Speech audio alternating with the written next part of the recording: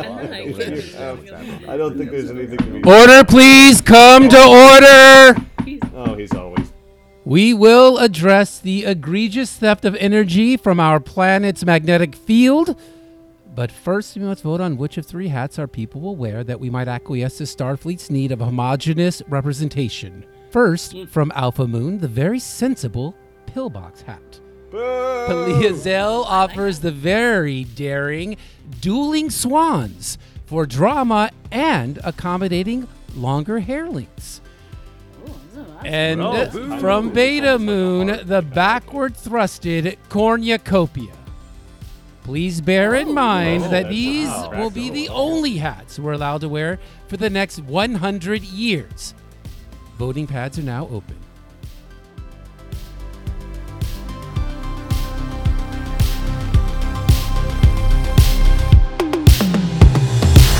Welcome to Reengage, where we rewatch TNG, a show we loved when we were younger, and now re-engage episode by episode to see if it holds up to older eyes. This week, we re-engage with Season 4, Episode 23, The Host.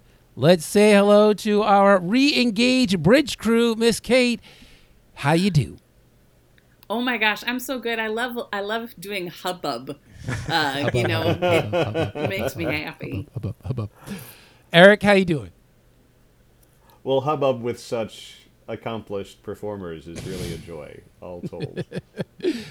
You gotta listen and you gotta participate. It's great. Greg, what's your hubbub feelings? Watermelon. Two bits.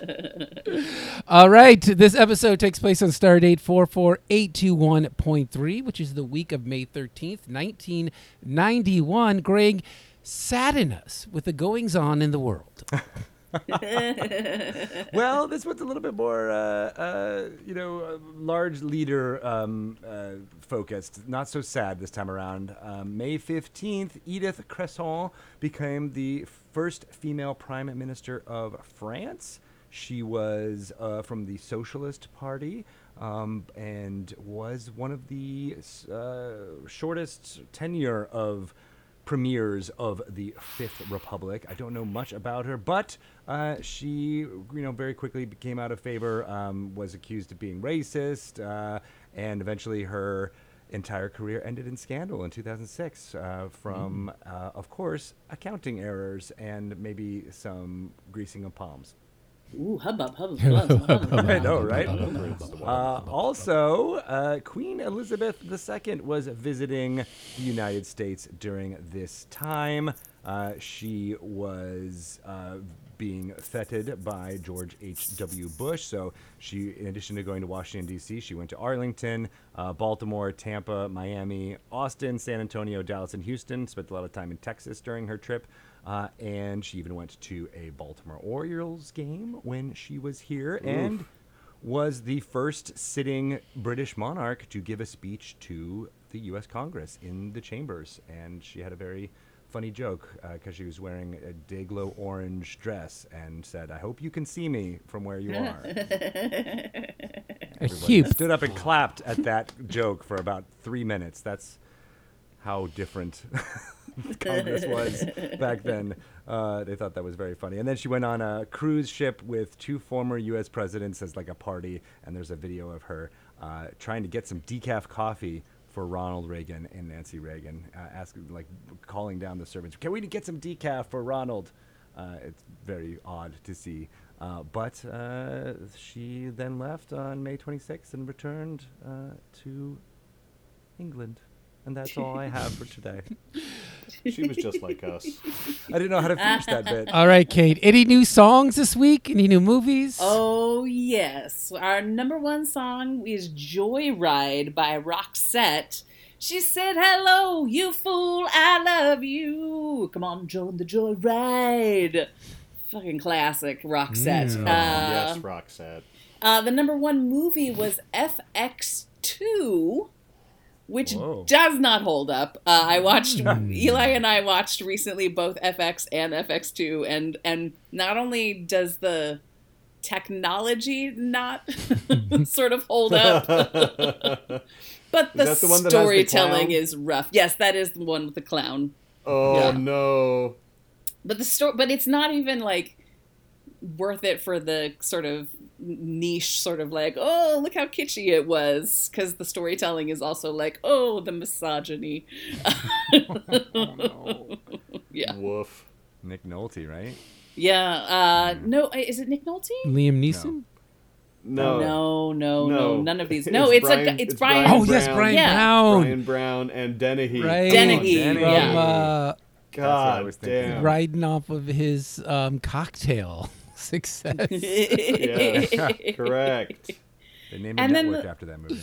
And then the final news is in tech. Apple released Macintosh System 7.0 for their operating system. 7.0. And now it's all like lemur and lynx. Manatee. Yeah. I still don't know how to use Macs. All right. Our director was Marvin V. Rush, and it was written by Michael Hovart. And from the Nemesis Files, we have the aforementioned director, Marvin Rush, was actually the director of photography since season 3. And this was yet another in a series of firsts. First-time directors getting a shot pulled from either the cast, as is Frakes, and a couple other people around the set. And he was like, hey, what are you doing? You want to direct a show? Sure, here you go. He has said that the biggest part of his job was trying to help Frakes and Frank Lutz establish continuity for Adon and hiding Gates McFadden's 7-month baby bump during this episode. Oh, well done. I had no idea until I read the files afterwards. In this episode, we also meet yet another Bolivian barber, the hairless blue skin guys, which is ironic. Hairless people, entirely devoted to being barbers and hairdressers. The large shuttle we see used by Riker and Odon to go to the planet is called the Hawking, which of course is named after famed skateboarder Tony Hawk. And I'll only briefly mention this in case Eric wants to unpack it more, but there is an uncredited role in this episode by one Robert Harper. He's Lethal Bine. He's one of the reps of Pilar Zell's Beta Moon. And I know him best from Frank's Place. He was the lawyer who often wore the rumpled seersucker suit in that one season episode of Frank's Place. He was also Fuck yeah, Frank's Place. Starkey in Once Upon a Time in America. So a great character actor, and for whatever reason, they felt like they didn't need to mention him. But how about the other supporting actors in this, Eric? Yeah, I missed him completely. Thank you for bringing him up. I think I recognize who you're talking about by his other credits, and I completely missed him. I do always want to do a shout out to Patty Yasutake, who was Nurse Alyssa Ogawa in many, many episodes of Star Trek The Next Generation and isn't talked about very often. She even most recently is seen in the series Beef, if you're watching that very popular series on right now. Always happy to see her. We have really a few people to talk about today. I want to do a special mention about Barbara Tarbuck as Lika Tryon, I can't remember now that I'm not looking right at it. But right after this, she went on to play Lady Jane Jacks on several years of General Hospital, so this was kind of a leapfrog for her. She was born in Detroit, Michigan, so I always want to mention that. She went to both Cooley High, immortalized in the fantastic Schultz movie Cooley High, oddly enough, and Wayne State University, which is also where I went. So I like to mention anybody who went there.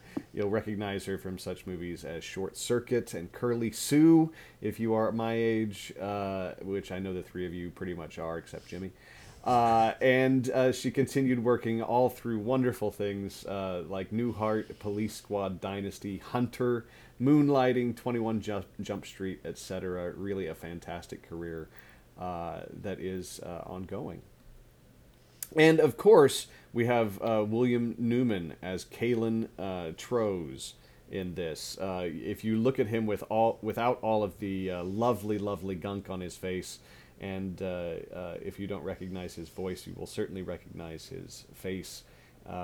He grew up in Seattle and went to the University of Washington, where he studied theater, of course, and became a member of Seattle Repertory Theater in 1965, and did a ton of movie and films. He passed away in 2015, but you'll know him from things like The Mosquito Coast, Postman Always Rings Twice, Funny Farm, which I have a stupid fucking soft spot for, even though it's fucking terrible. Mrs. Doubtfire, of course, is probably his most famous, but also, Don't Sleep on Monkey Shines and Leprechaun. This is the good shit.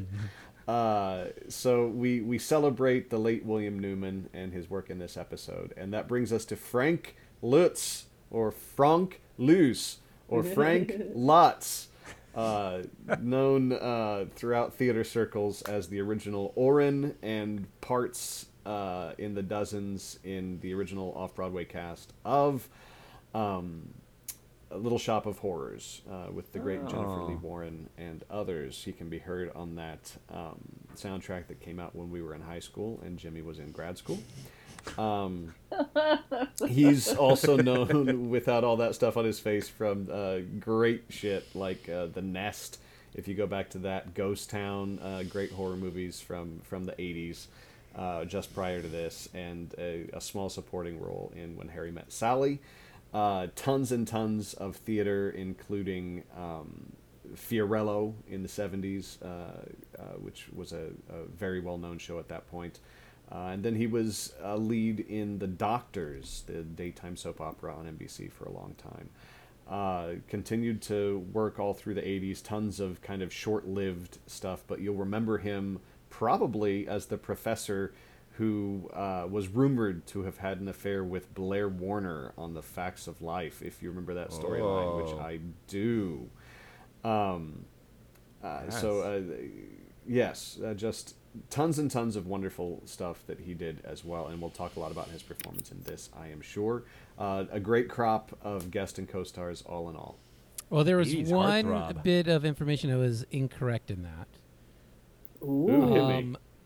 I was probably in college at the same time as you guys because of my tenure, and that's TEN space YEAR, not TENURE. So our time's probably completely past. In fact, you were probably done with grad school before I started because of that. All right, let's get it. Well, I celebrate you, Jimmy. Let's crack it open. We open with a Crusher log, a Wesley update, and some mouth kissing. This is like the third episode in a row, or at least 3 and 5, where we get some heavy, very thirsty Enterprise shipmates. Kate, what do you think about Wesley's trouble with ancient philosophy? I'm worried about him, but I know he's going to be okay. He needs Picard's help. Picard is the ancient, archaeologist in the family. I think these STEM kids, man. I think it's good for him, right, to not be excellent at everything all the time. It's the way we learn. It's the way we become better people. It's good. It's great that in this opening log, we immediately get that Beverly's well into a relationship, and there's somebody new. Ooh. So we don't have to waste any time with flirtations or opening. It's right to morning after scenes. And just imagining her pregnant doing these is terrible. I mean, she even said, she's like, man, I wish my romantic, big romantic role here wasn't when I was 7 months pregnant. How much of they would have to do a lot of just even body positioning different for that. Oh, yeah. And that's why it's shot so much in close up. And we get that, probably that big kiss as the centerpiece here, probably because of her pregnancy. Yeah. And so we got a series of small little scenes here before the break. We have some kissing in the turbo lift, and then Data does some cock blocking. Oh, excuse me. I think it's dock Doc blocking. block. Oh, Boom. even better. It totally ruins a joke I have built in later, but that's Oh! Data does You got time to some get there, dock Jimmy. blocking. We get the fake headache, and then a booty call disguised as a hypo spray. And then Beverly strong arms Data down the corridor. Like, and She is so horny. Yes. She's like, maybe we need just crunch numbers. How long will that take? I need exact times here, Data. How long? Her do I garden have? is in bloom. Every second counts. And then it cuts to Odon in his room, and we get this creepy belly scene. Yeah, not okay. Quado shows up. I mean, Eric, what did you What the think fuck, about dude? the belly hair makeup here? It's so bad. You said it was a fake headache. I think it was an actual real headache. I think the parasite had a little headache, and so that's what he was administering was either that or it was space Viagra. I don't know. Ultraviolet Viagra. Oh, I really wish they would do. They would have done the little caterpillar, the little slimy caterpillar trill as a stop motion now. But we missed out. We on that missed piece out. of beauty. And what do you think was happening when it did the little ripple belly? I mean, it was to show us there's something in him, so we were like, oh, right before the credits roll for the opening. But I mean, was the trill like, hey, I like this doctor, she's kind of cool, or just coming out to say hello? I thought just trying to get comfy. Exercising. Trying to get comfy, bracing for Restless impact. tail syndrome. Like a dog Yeah. like yawning and stretching out before it lays back down. Yeah. All right. So, I mean, what do we think about this intro, though?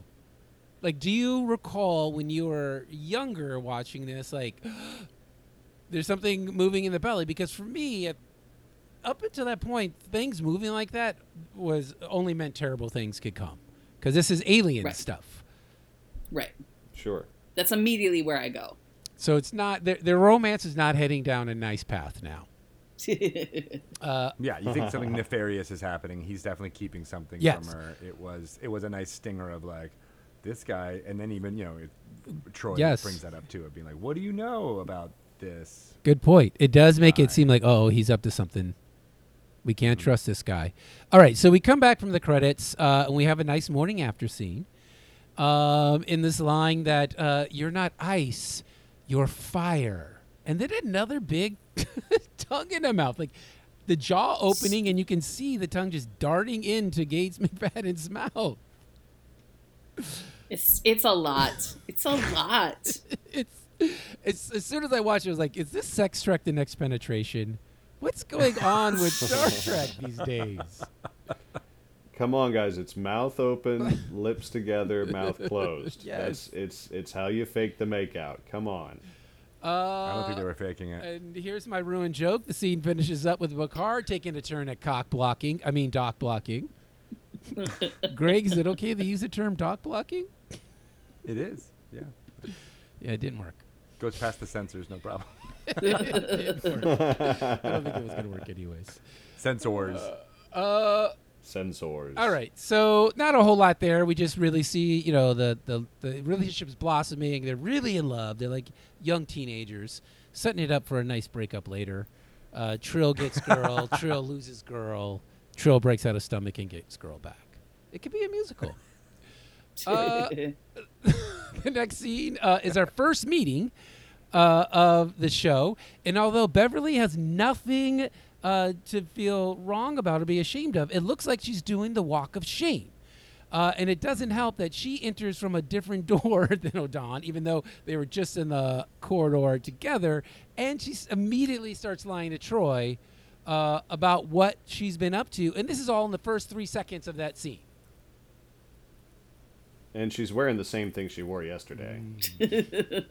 Same blue doctor's outfit. Have you seen her closet though? It's just all. It's like Einstein. You don't have to Blue waste energy on blazers. thinking about what to wear. And we get a great. Well, I don't think she's lying though. She's stretching the truth. She's saying I was just taking care of a patient, going with the story Yes. she was telling Data about the Yes. headache. This is great because it sets up Data's brilliant line. I hope Dr. Crusher was able to help you with your headache. And Troy directed across the room to be like, Yeah. She knew. Keep it on the DL, Deanna.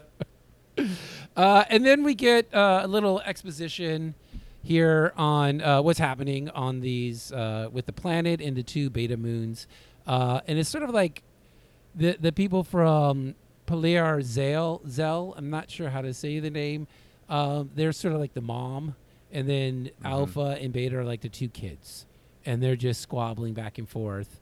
And they need somebody to come in, like the aunt. The Enterprise is like the aunt or favorite uncle that comes in and like calms the kids down. Might I suggest that we start with giving their planets or Names. moons actual names instead of forever having one as alpha and the other as beta. Perhaps that might Right. go some small way towards reconciling that there aren't favorites. Right. Agreed. When I work with really small children and I have to have them in 2 lines to play a game, I always name one line number 1 and the other line A, just so that they feel better about themselves. Because Oh, that's fantastic. otherwise, That's it's just tears. You're That's a great Romulans, you're idea. Klingons. Right, and Form up a line. What do you guys think about the setup here? I thought there was a nice bit of technobabble with the beta or the alpha moon is stealing energy from Paleozar's magnetic field. And now they've become dependent on that. And somehow that's having a negative effect on the respiratory systems of the beta moon inhabitants. So it's this neat kind of sci-fi health crisis that's going on so that one planet can keep their energy going. I like being able to get energy from magnets. That's pretty cool. Yes. I don't know. How does it work? We don't know. But yeah, like the fact that the magnetic pole is screwing with the other moon, I thought was a nice little bit of sci-fi-ness, right? And then there's that image that's on, I think, Picard's data pad or something like that showed like a field and then like something protruding from the planet. And I was like, that all made sense to me. For some reason, just having a diagram with something Science. extracting something from someone is like, oh, I get it now. All right, so the scene ends with Troy saying she feels some fluctuations from Odon, which is sus, as the kids say. And Troy also says, we know so little about the Trill. So let's play Star Trek Universe Timeline. Do Star Trek Universe Timeline. All right. Well. TNG takes place from 2364 to 2370. Deep Space Nine takes place from 2369 to 2375. And just to put that into perspective, audience, with our TV show, Deep Space Nine Season 1 is set concurrently with the events of TNG's 6th season, beginning with the episode Ship in the Bottle, Descent, Part 1. That's where they line up and coexist. Jadzia Dax from Deep Space Nine was part of the original cast. And so the Trill in Deep Space Nine are retconned to make so they're totally different than as introduced in this episode, much like the Ferengi were totally changed. Like, hey, this was a good idea that we whiffed on in TNG. This is our chance to sort of make it up because Jadzia both use the transporter all the time. She does not have ridges on her forehead. The Trill now have the dots that go down. And there's a totally different relationship between the symbiotes and the Trill hosts that isn't what we'll get into that relationship as it is presented in this episode a bit later. But what did you guys think? Did that were you Deep Space Nine people? Did this immediately hit you like, oh, this is very different, or was it not really important? Yeah, I love it. I had forgotten so much about this episode, and I'm a huge Deep Space Nine fan, and Jadzia in particular, or Dax in particular, and Jadzia within that. It's awesome to see how different it is. It reminds you of Klingons in the original series, so much. So it's really fun to then go. I mean, I think they're even featured in Discovery quite a bit, and the short treks even talks a bunch about. Yeah, thank you. Talks a ton about it as well. So like it's neat to see how the Trill have expanded throughout kind of all facets of Trekdom from this introduction. I love it. Yeah, I think of it like a comic book retcon, right? Where it kind of is like, well, they had this idea and then they wanted to expand on it, and the expansion needed to change some details to make it happen. And there wasn't. Yeah, I think this might be the only bit about Trill. Subsequent TNG episodes don't really go into there at all, so this is the only bit that they really had to contradict. And I think even the actress who played Jadzia Dax says like, "Oh, we look different because we're from the north." Like the hosts that are in that my parasites are in are from the north and they're from the south. Like, kind of refuting your thing, Jimmy, that they all have to look the same, right? There's multiple cultures. The southern parasites are assholes. They prefer the ones with the ridges on their faces. Oh, no. He did it again. He pushed the button and clicked out. He'll come back. I just don't like how they, like, you could be an ambassador for the Federation and have all of the powers and responsibilities of that, but the Federation doesn't know this information about your race. That seems strange that it would be a secret in this particular situation, right? Like that they have this much, even when we were talking about with Luoxana being an ambassador, like they have a bit of power, but that we don't know anything about them. That was the part that seems strange. Yeah, well, that didn't hit me as strange because they were. It seemed that this isn't a Federation ambassador, Odan. He was requested by the Pilar Zales because they believed his father was the one who did the last negotiation. So it had nothing to do with him working for the Federation, but more so the flagship of the Enterprise once again being a taxi for somebody else. Yeah, like the ambassador who was deaf, for example. Right, yeah, I get that. Right. Okay. Right. All right. Yeah, all right. So then the next scene, we join Beverly and Troy in the salon getting their nails did. Spa day for the ladies. Woo, and this was fun. I mean, what did you guys think? Because this is totally, hiding, now that we know, absolutely hiding Beverly's or Gates's baby bump, but it's a chance for the two of them to have a little bit of fun acting. It's not serious, and the back and forth between them I thought was cool. What did you guys take away from that? Gates is adorable. I mean, like bumbling and just like she plays that really well, and the sort of teasing nature of Troy. It just feels very. I like these moments where we can see them in their downtime be friends. Yes. Right? Like, and when it is clearly downtime and it doesn't, you're not like, oh, you're on duty, Riker, stop hugging so much. Right? This is like actual downtime. So it's better. Right. Yeah. They're not doing the awkward yoga stretching they did that. Right. When Troy had a similar situation where she was getting some nookie and was like, let's talk about it. Right. This seemed a lot more natural. Right. But it's an interesting choice that Dr. Crusher is like guilty here as well when she gets kind of found out by Troy. Like she was, not necessarily loud and proud about her relationship. She's a little bit like, oh, does everyone know? I shouldn't be here. Like she's a little, nervous. Yeah, she's hiding out, it seems a little bit, because we get from the backstory that she doesn't ever go there. She's not the type of person who goes to the salon. She doesn't really know what's happening with her fingers in the green thing. Is awkward, and her thing's like, I guess, yeah, I don't know. They just brought it to me. But I thought there was a really interesting turn of events here, because at the first, like you were saying, Kate, like, it's fun and playful, and Troy's like, "You're in love," and she's like, "But do you really know anything about him?" Right. It's like on the dime. She's like, "This guy could be dangerous."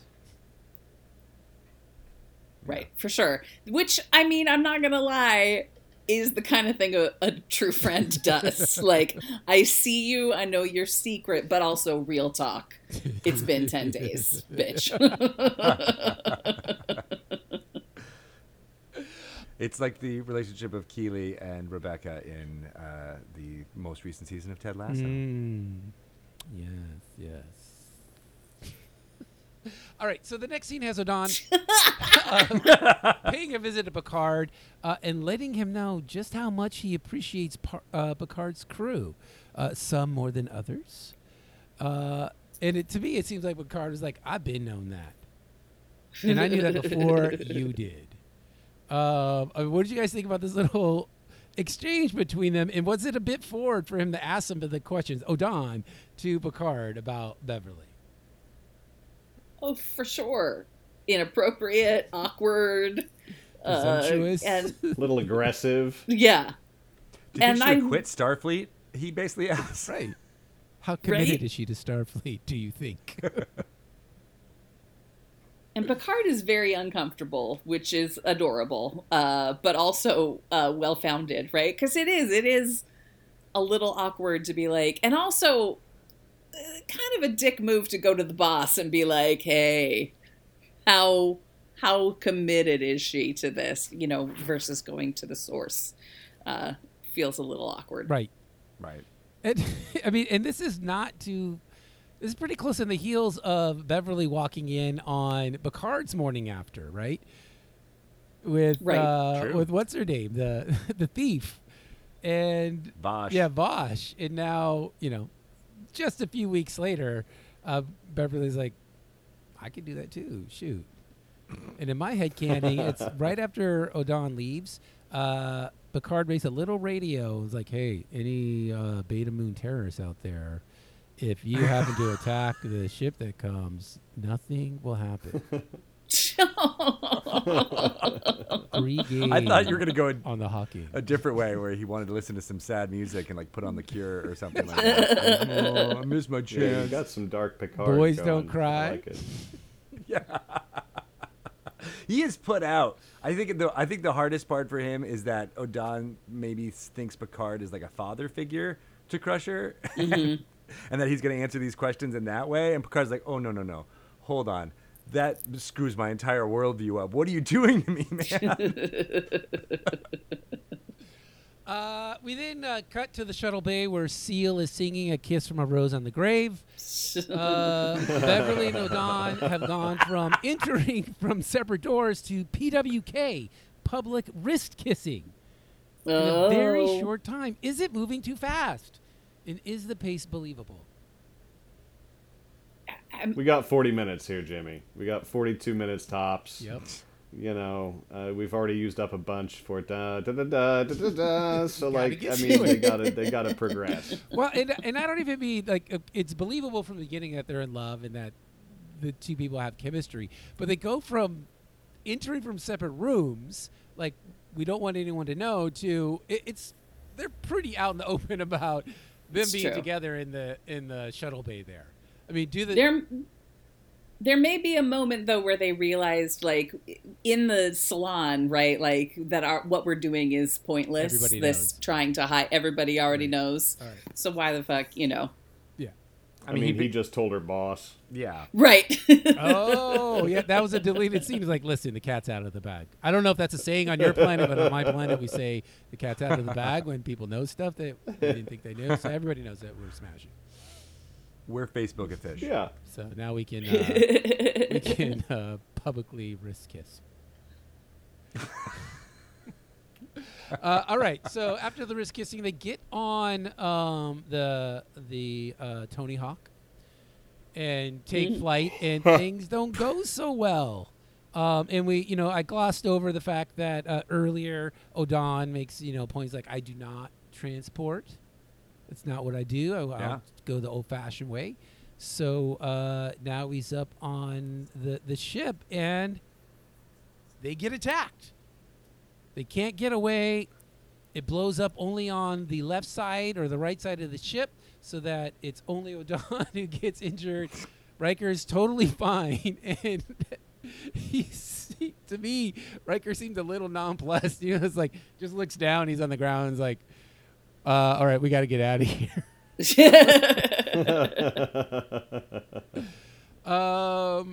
I mean, he's not our ambassador, so there's less paperwork that you have to do. It's still not great, but it's not a whole thing. Yeah, and it could be like him and you kind of just put him in the bus station, lost and found. right. It's like him and Picard had a conversation. They're like, "Oh, he's doing what? All right, no, I know, I know you. That's like what you her. get. That's karma." But then, like, now we know that Odon doesn't have like a Dr. McCoy type of fear of the transporter, where it's just philosophical, where he's just like, I don't do that. I'll just go by shuttle. I don't need to be broken down and put back together. He's actually afraid that it will kill him. Like, and he said, I will die if you transport me. So they can't be transported. The tractor beam is engaged and brings them in. To see what they can, so that, and that's when he lets everybody knows, have Dr. Crusher standing by. Dun, dun, dun. She was on the bridge. She heard all this happen. I don't think she's that emotionally connected to what's happening either. They're all very business-like in this scene of like, okay, I'll go down and it's meet training. them. Yeah. Right? It's training. Yeah. They're leaning on their Starfleet training here. She's a pro. Yeah. So back in sickbay, Beverly is trying to save Odon, or rather, just the symbiont. So reactions on this scene. What do you? They go out of their way to let him know that the body that we see is just a host, and they literally use the phrase "just the host." Did you guys have takeaway from that? Did that mean anything to you? Did it weigh heavy? Any kind of reaction to that? I mean, it's different from Deep Space Nine. You know, they talk about when Jadzia makes that transition to, I don't remember the name of the next host, that it will change the trill, and that Jadzia was both the same and different than the commander's friend, a previous host, had been as well. Enough of the same that they, maintain the memories all the way through, even to the point of kind of, being charmed when the commander continues to refer to them as old man. It's an interesting thing. It's just so different. Like you say, this was the first thing that really made me realize how different this original version of the Trill is to later. It's almost like that season 1 episode where the evil space bugs crawl in and took over, and then had the breathing tube in the back, right? Like they basically just said, like, well, what if we took that idea, but they're not evil, right? Like he's and like, oh, one of them falls in love with him, and I thought that was an interesting kind of way of being like, here's a host parasite situation. And I love the line that he gives when he's on the table, like, that is me. I am not this body, I am that parasite. And that was with the visual of it popping out very, you got it immediately. You're like, oh, that's, what do we do now? Yeah, and that was and I don't know if this is my opinion of what happened in that scene in a vacuum was impacted by what I know of the Trill in later iterations, but it seemed to me a little it seemed to disregard the body on the table as if it meant nothing, and was nothing, and that had an implication for like the person we see later, and Riker being taken over. It was like they're owning flesh almost. It's like, are these people like devoid of any personality before? And right. Like it just counterpoint Ratatouille. Or Rakakuni. Everywhere, all at once. I was going to say, I think you're right, Jimmy, because it's that difference between a parasitic relationship and a symbiotic relationship. Yes. Which it feels like as we as they advanced in figuring out the trill, we had a much more symbiotic, like, Right. what is won and what is lost, in that relationship, where this is, you're right, because he's like the only thing that matters. And there, you could argue that because they're in the middle of negotiations, that he's the more important person to save, right? Which is very Machiavellian, Yeah. or not Machiavellian, but Yes. evil. Yeah. I think it's interesting to have the idea that it's a complete husk versus what happens later. And I don't remember where I was going to go with this. I started laughing at Kate's thing. I thought I could get back to it, and I didn't. Kate, you're hilarious. Yeah. Sorry, everybody. I think the writers actually fell into the new idea of how they would go in the process of producing and writing this episode, because there is that.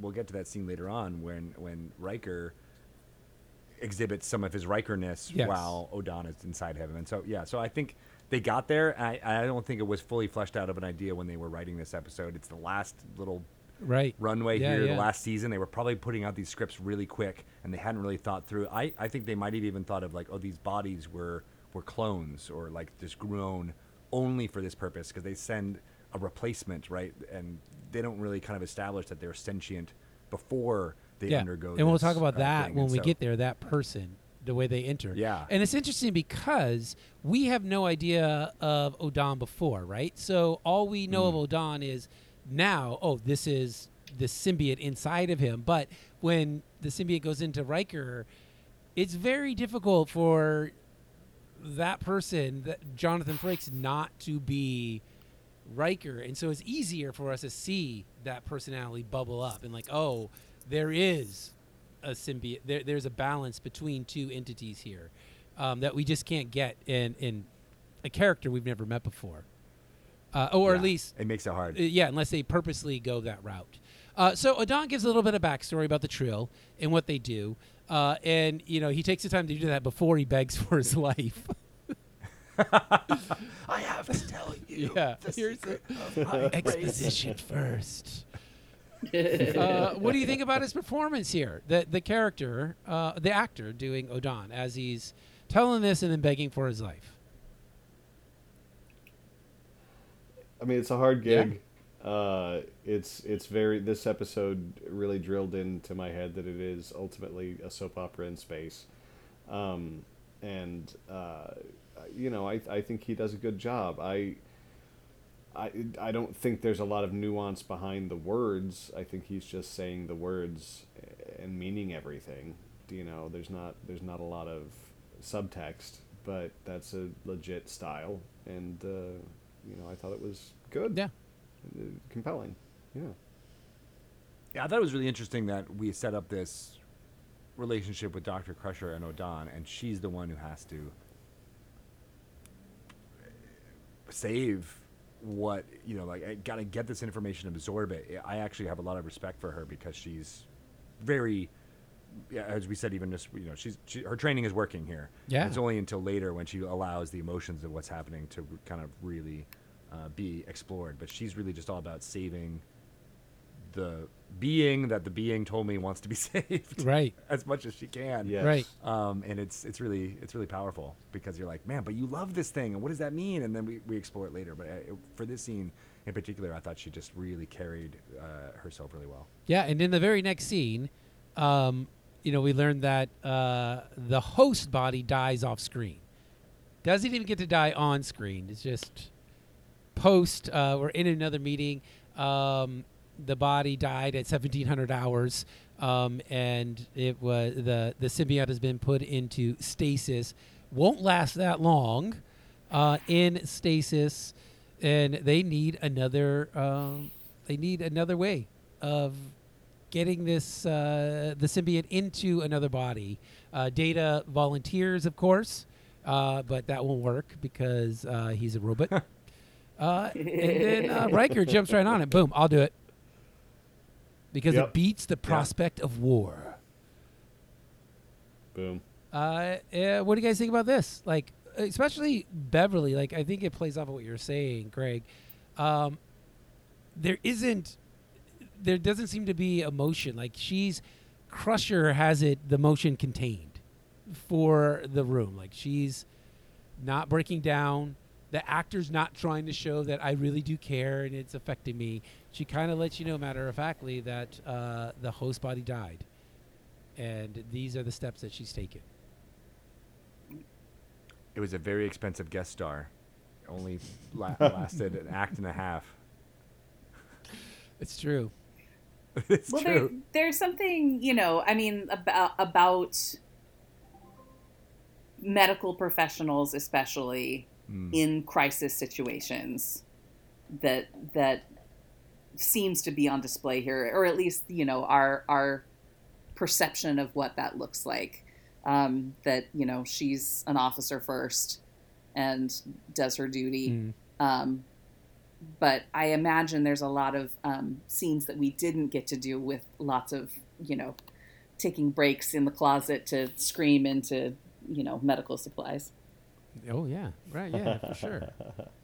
And this is where the soap opera thing really does come in, Eric, because you're right. This does feel like a Grey's Anatomy type of ER thing, where like the stories around those things, of course they are medical professionals first, but it always means so much more when they have a personal connection to what their work is at that specific moment. And it always seems those shows are just trying to set those up. And this one does. This whole bit is actually pretty boring if you just think about the actual act of what's happening, but it's so exciting because of the work they put in to make this emotionally us to fill in all the subtext there.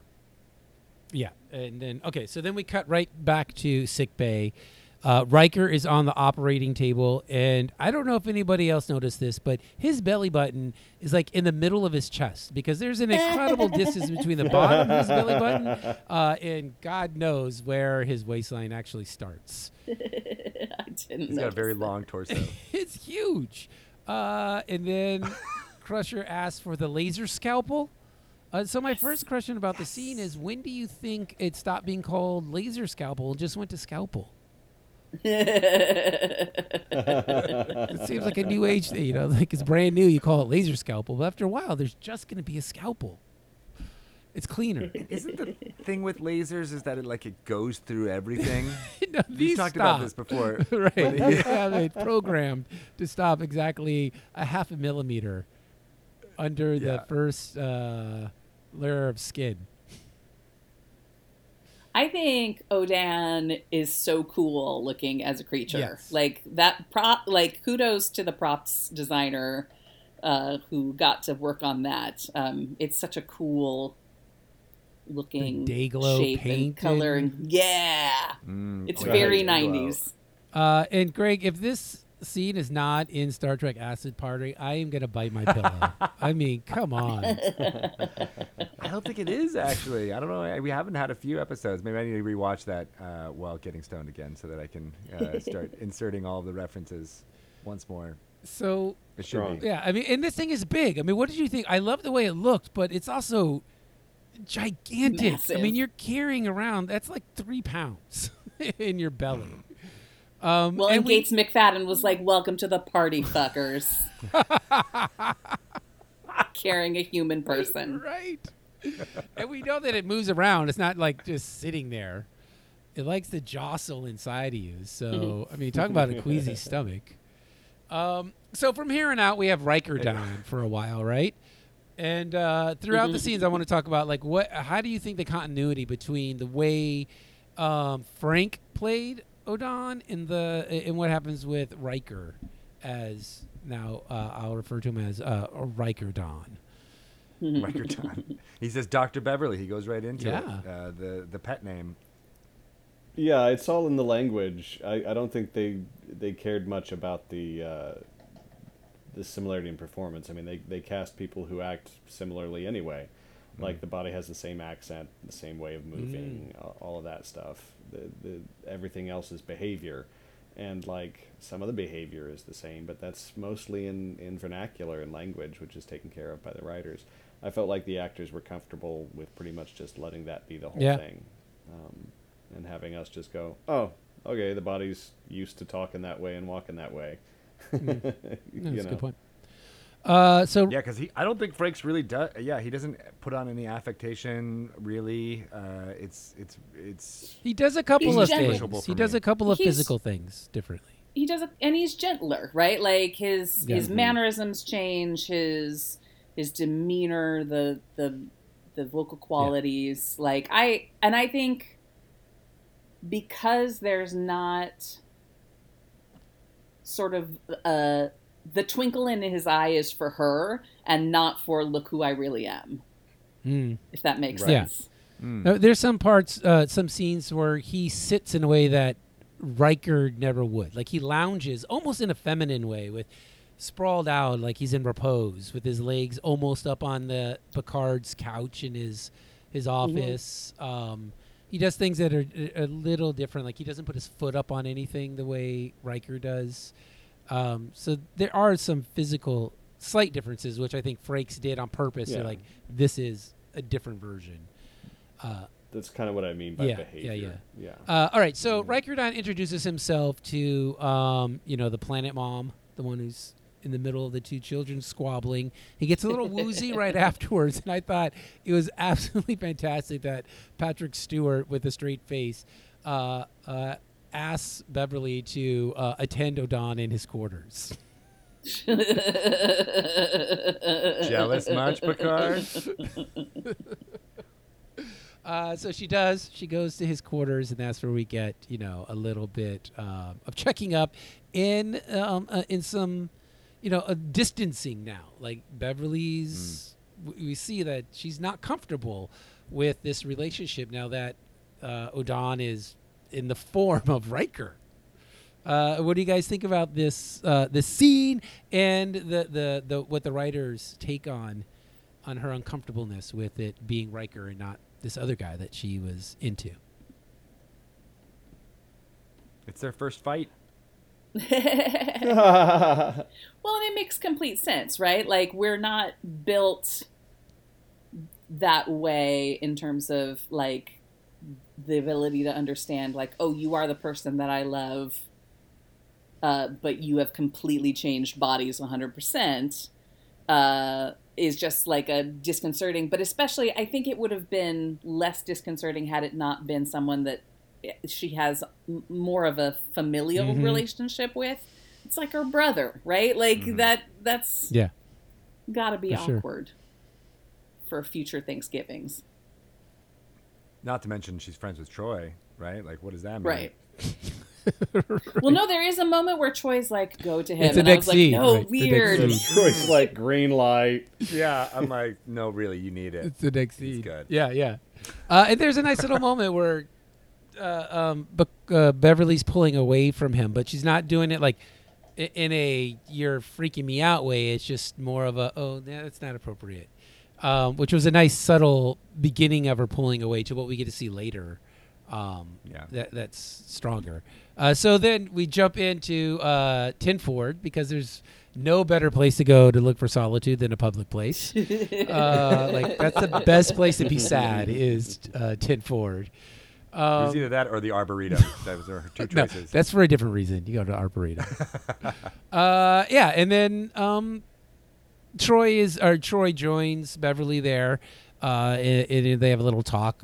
We find out that Beverly had a very strong and active fantasy life as a little girl. And then Marina Sirtis, she's like, you should hook up with Will Riker. Which is, it's weird that she's pushing her, not weird. It's just odd for us knowing the relationship that, Marina's like, or Troy's like, yeah, go hook up with Riker. What do you guys think about the scene? the story that she's talking about her father and how it like equates to like, oh, I wish I could have one more, more time with my father. Right. Basically, what she's trying to say. I just don't know how it goes from that to being like, you should accept love in any form, no matter if it freaks you out. I just don't think those two are the same ideas at all, and I blame the writers for starting somewhere good and then being like, oh shit, plot, we got to get this plot going. I didn't see that line of logic from Troy. Yeah, the whole true love is trying to mimic the father-daughter relationship is really a tack that is not going to work for me. I don't like it. As an audience Right. member. I don't like Right. it. Well, and just to back up to the last scene too, what do you think about O'Donnell's argument of like you didn't tell me you were a single host being, like, you know, his should he have said once they got into any kind of relationship that hey, I'm two things here. Clearly the Trill had hidden this fact about themselves. Like, clearly in all of this, if we had never known this about the Trill, they had been hiding it until this point. Like, Yeah. it's fine. Whatever. It's a state secret. Blah, blah, blah. But this little moment is Yeah. weird. And then during that scene with Beverly, one of the things that struck me was I think Marina Sirtis is a fantastic listener because she seems active and not bad actor listening, where she wants you to know, yes, it's landing. I hear you. She just looks and listens, and it's not distracting, which I appreciated. I even like that her choice to move to the seat closer to Beverly too. We're not in opposition. We're actually on the same. I like that just kind of physical movement. Kind of underscored what you're saying there, Jimmy. It's funny because I actually felt the opposite about the movie. I love the listening, and when she got up to move closer, it was like that was the director getting in the way. Yeah, it was like you didn't need to move the camera again. Just keep it there. She didn't have, it wasn't a secret, you know. Like I have to get closer and tell you something about my dad. It was the way I probably feel more about for her. the eye line for Riker, if I'm probably being honest. Oh, Because yes, the that's DP, exactly what it was. He probably is like, oh, I need to make her Yes. move here, but Right. you know, yes. so that they can get that I'm looking over your shoulder at Riker move. But it worked for me. I don't care. All right. Fight! Okay. That's a very charged look, by the way. Like, it's well done in terms of that moment in the where you almost like forget that it's Riker and Crusher, right? Like, it's just it is a soap opera in space, but it's a damn good Tristan one. and Isolde. Yeah. Yes. Right. So, I mean, in this episode right now, we've had O'Don telling Picard how great Crusher is at crushing, and then Troy telling Crusher to crush with Riker. Yeah. It's crazy. The slow burn as she turns to look at Riker was really nice. And then we leave Tim Ford to find an ailing Riker Dan meeting with the emissaries. Riker Dan provides expedition that it's the old O'Don that you knew. I'm the same one. I'm just in a different body. And here's where we see the uncredited Frank Harper. He's the Beta Moon's emissary. And they have a little back and forth. I mean, a little bit of, you know, if you're really who you say you are, then answer this question. You know, can you let's play some trivia to see if you really are who you say you are. And he does really well. And everyone says, okay, you can negotiate on behalf of our peoples. And they agreed to let him do it. Felt like Spies Like Us a little bit for some reason. I don't know why. Where they're like, you know, they needed to test him with trivia, as you said. It goes on for a long time. I didn't notice it when I was watching it, but as talking through it, it's like, man, I don't really care about this part of the episode at all. It's really just window dressing for what Dr. Beverly is doing. Right. And then we find out that Riker Dan is suffering from classic rejection syndrome. His baboon heart. Right.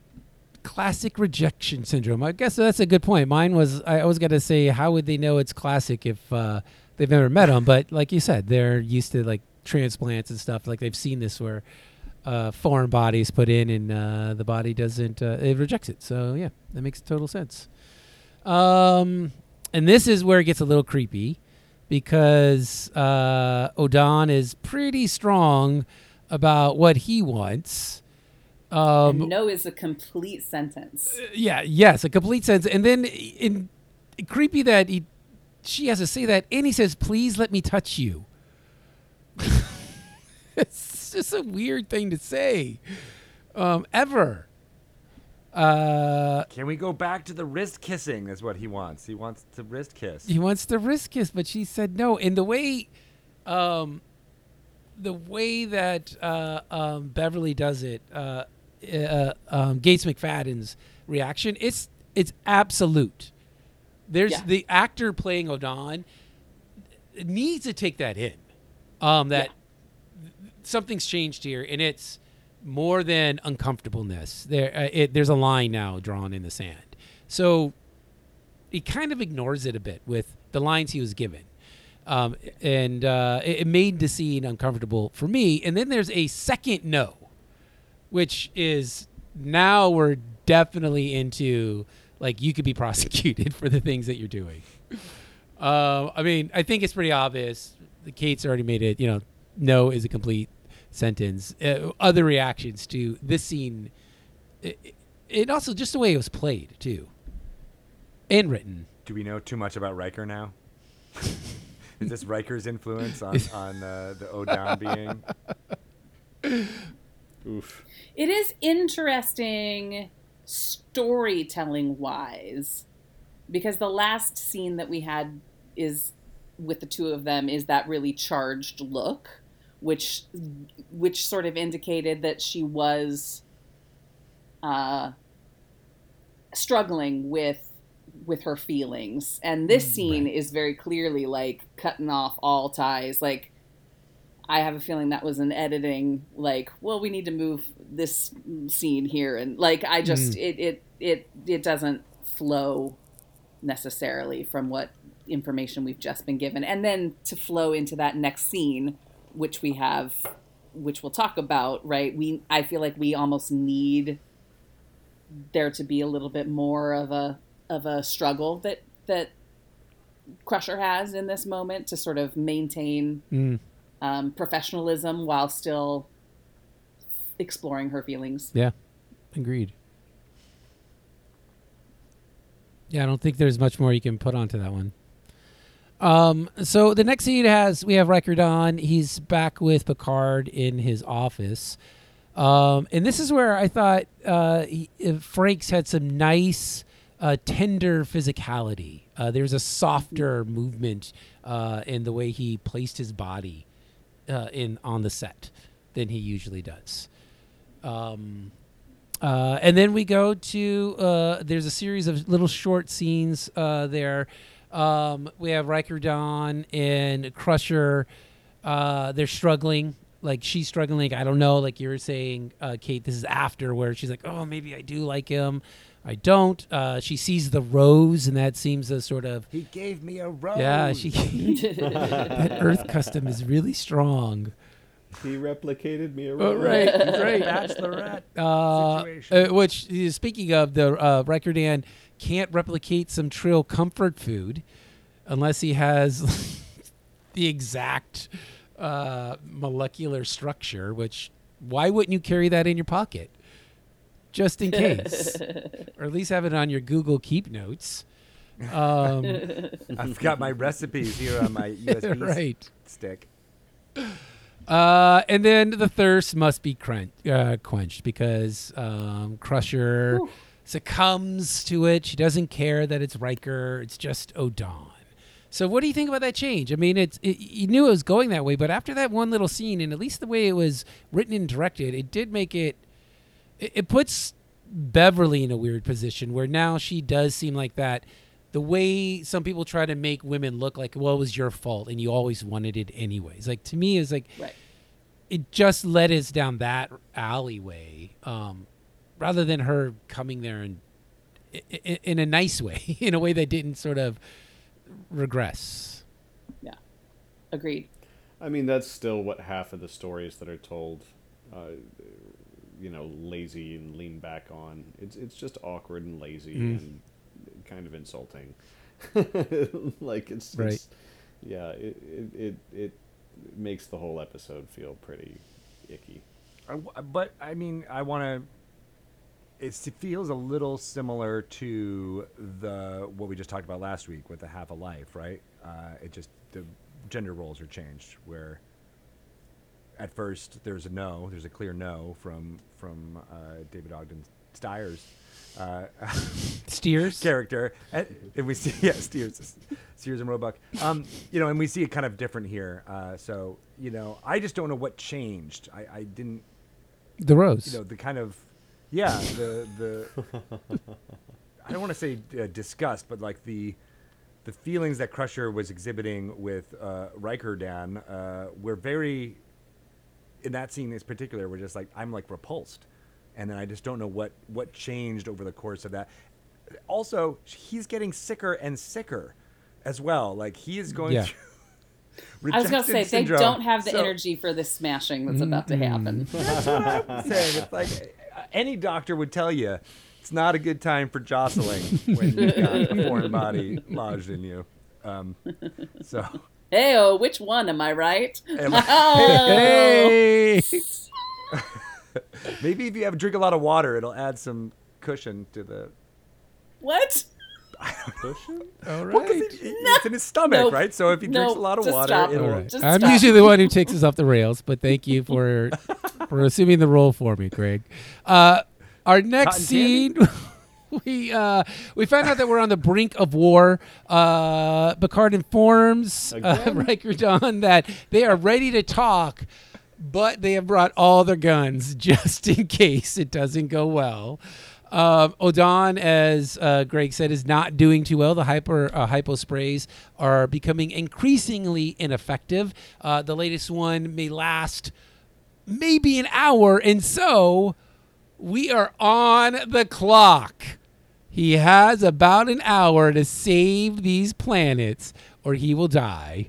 And we find out that Odon is capable of sacrifice. And this is what is great, but also it seems a little contradictory to his first scene where we find out he's a Trill, because he says, you must get me out of Riker's body because Riker will die. So Odon, the Trill, or the symbiont, is worried about the host's body. This is not just a host. And that's what made me like Eric had said, well, are the other ones just a husk? Because they are just the host, but Riker is definitely seen as a sentient being that can't be disregarded.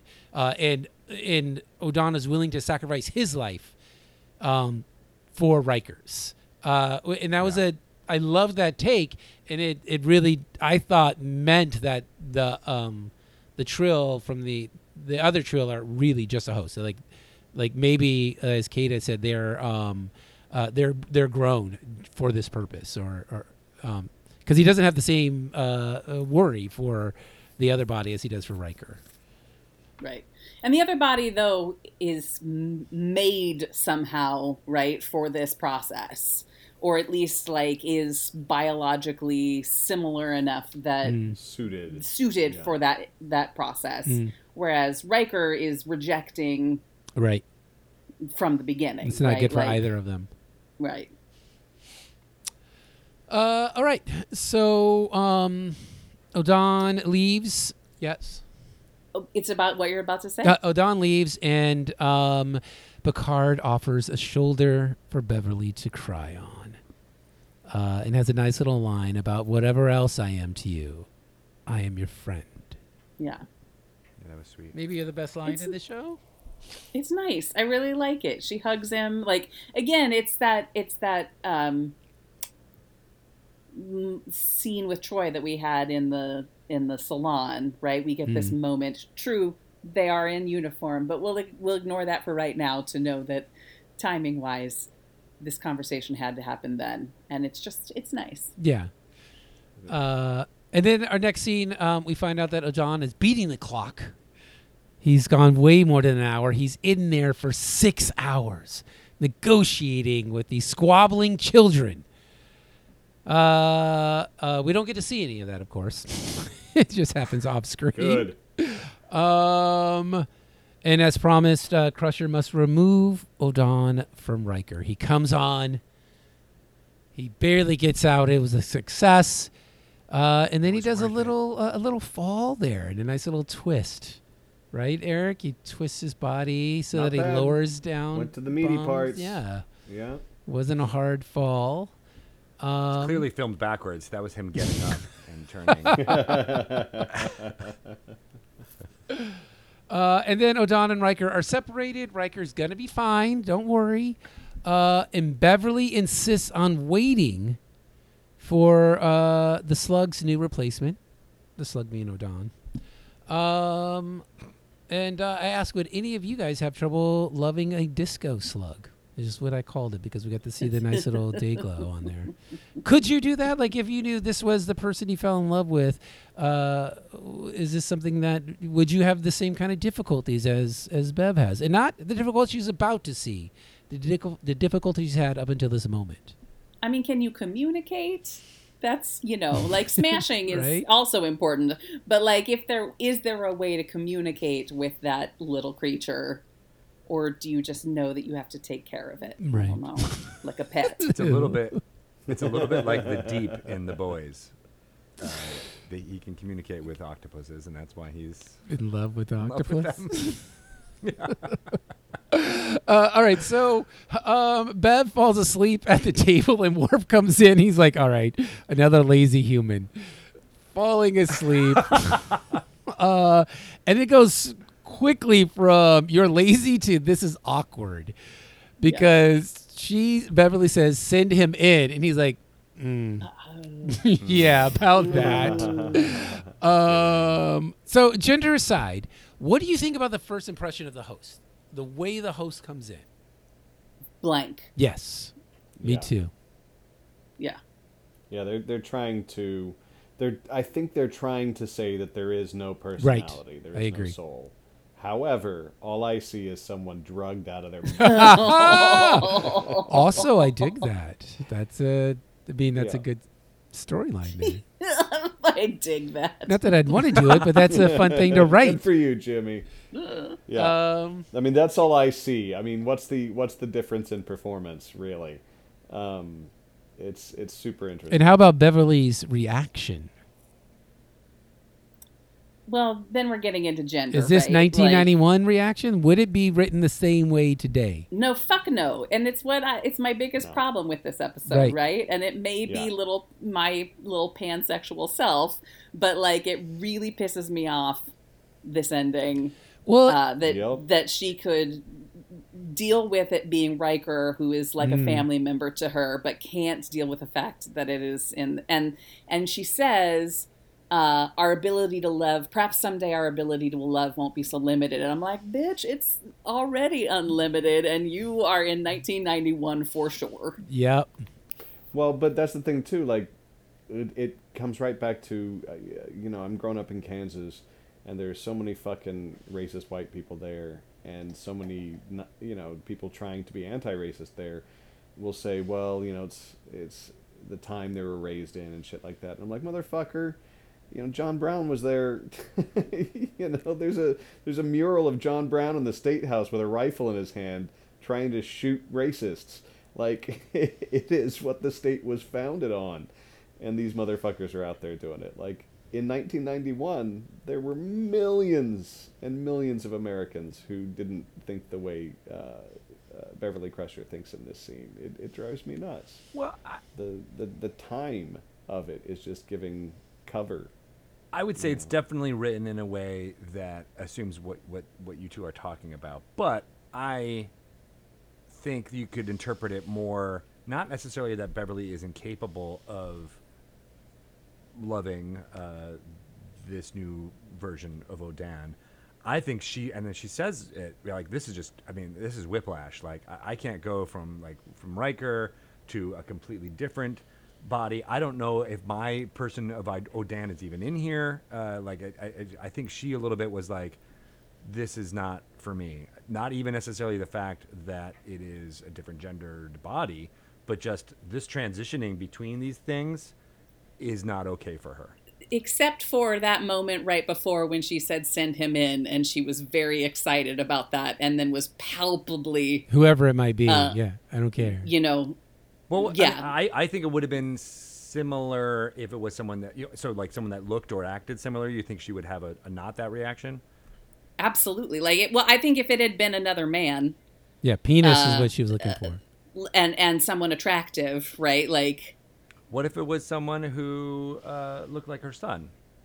Or had was a younger body. You know what I mean? Like, What I if it think, was a black person? I mean, I like, know, that's or a Klingon, or a Romulan, or a Vulcan. Like, I think there's, But it wasn't. but it wasn't. And, You and you're know. right. I Right. think the way it was Yeah. written, I think it is very much in that vein. But me putting myself in that situation, I don't think I would have anything different from what she did. I think I would just be like, yeah, no, I'm out. I can't do this.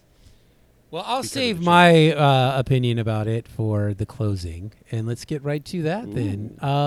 Greg, what do you rate this episode? What do you think? I am going to give this episode 6 Riker falls on his butt. It is a really interesting take on how relationships and not just love, but like compatibility between people in a sci-fi universe could be.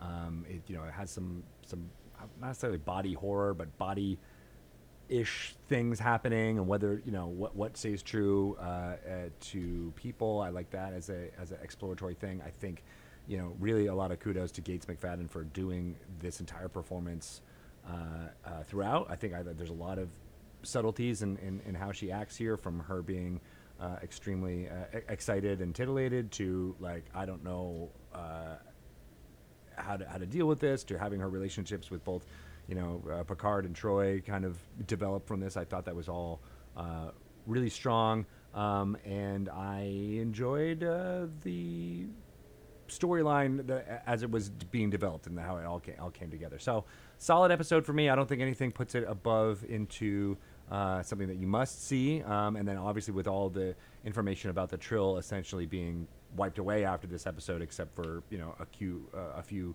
core ideas, it's not necessary for watching Star Trek in the canon going forward, unless as a novelty to be like, well, this is one time where they completely changed it and it got better for all of that going on there too. It's good. Eric, 30 seconds. What did you think about this episode? I give it 4 bad episodes. I think it tried really hard for its time, but the thing that it fundamentally didn't know is that when you use gender kind of at the end like this to explore other questions, or help you explore other questions that you've asked, what you've done is opened up another series of questions at the end that you can't possibly hope to answer to the satisfaction of the many, many millions of people to whom gender is a central part of their daily existence, and to everyone to whom gender, whether they admit it or not, is an important part of their interactions with their art. It's frustrating to have had such a right turn at the end when it was already not a very good episode. I just it doesn't speak to me very much, except in what it missed as an opportunity to explore. I don't feel like any of the performances are particularly revelatory either. I just kind of give it a 4. Don't worry about this episode. Kate. I'm going to give it 4 missed opportunities for nailing the landing. I think that, it's a middling episode in general. Like Eric says, like it's a little over middling, right? Like the performances aren't revelatory, but they're not terrible. There's some really lovely work between cast members that I really enjoy. Like I love that Troy and Crusher scene. I like Crusher and Picard together. There is room for compliment in terms of the bulk of the episode, but it doesn't stick that landing. And this episode has bugged me since it first aired because of that. And part of that, and maybe at least in my second rewatching of this episode, and part of that is, young Kate in the 1990s at some point watched The Crying Game, right, in high school. And it was the first time little Christian Kate was like, oh, you fell in love with the person. It's the person that matters. Oh, shit. And I was in, conservative Colorado Springs, Colorado, with Focus on the Family telling me, the exact opposite. But it was art that showed me the way and really changed my view. And I rely on Star Trek since its inception to be the show that pushes those boundaries and opens our minds and our hearts to those things.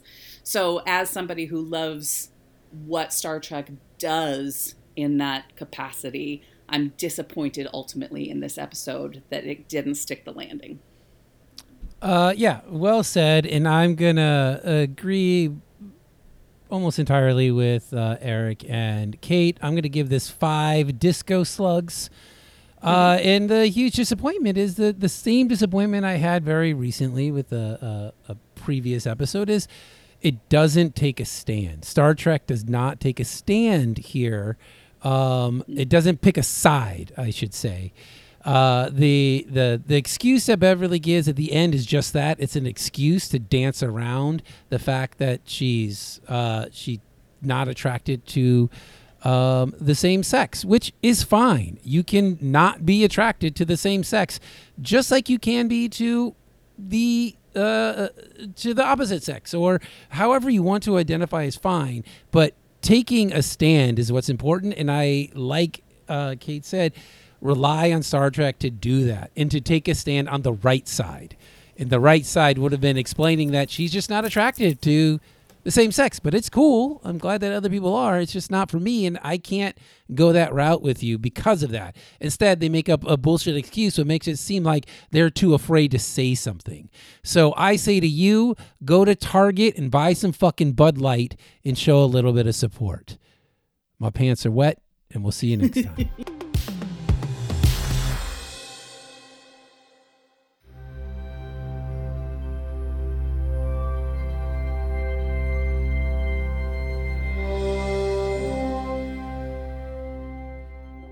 Thank you so much for riding along with us on this episode of Re-Engage.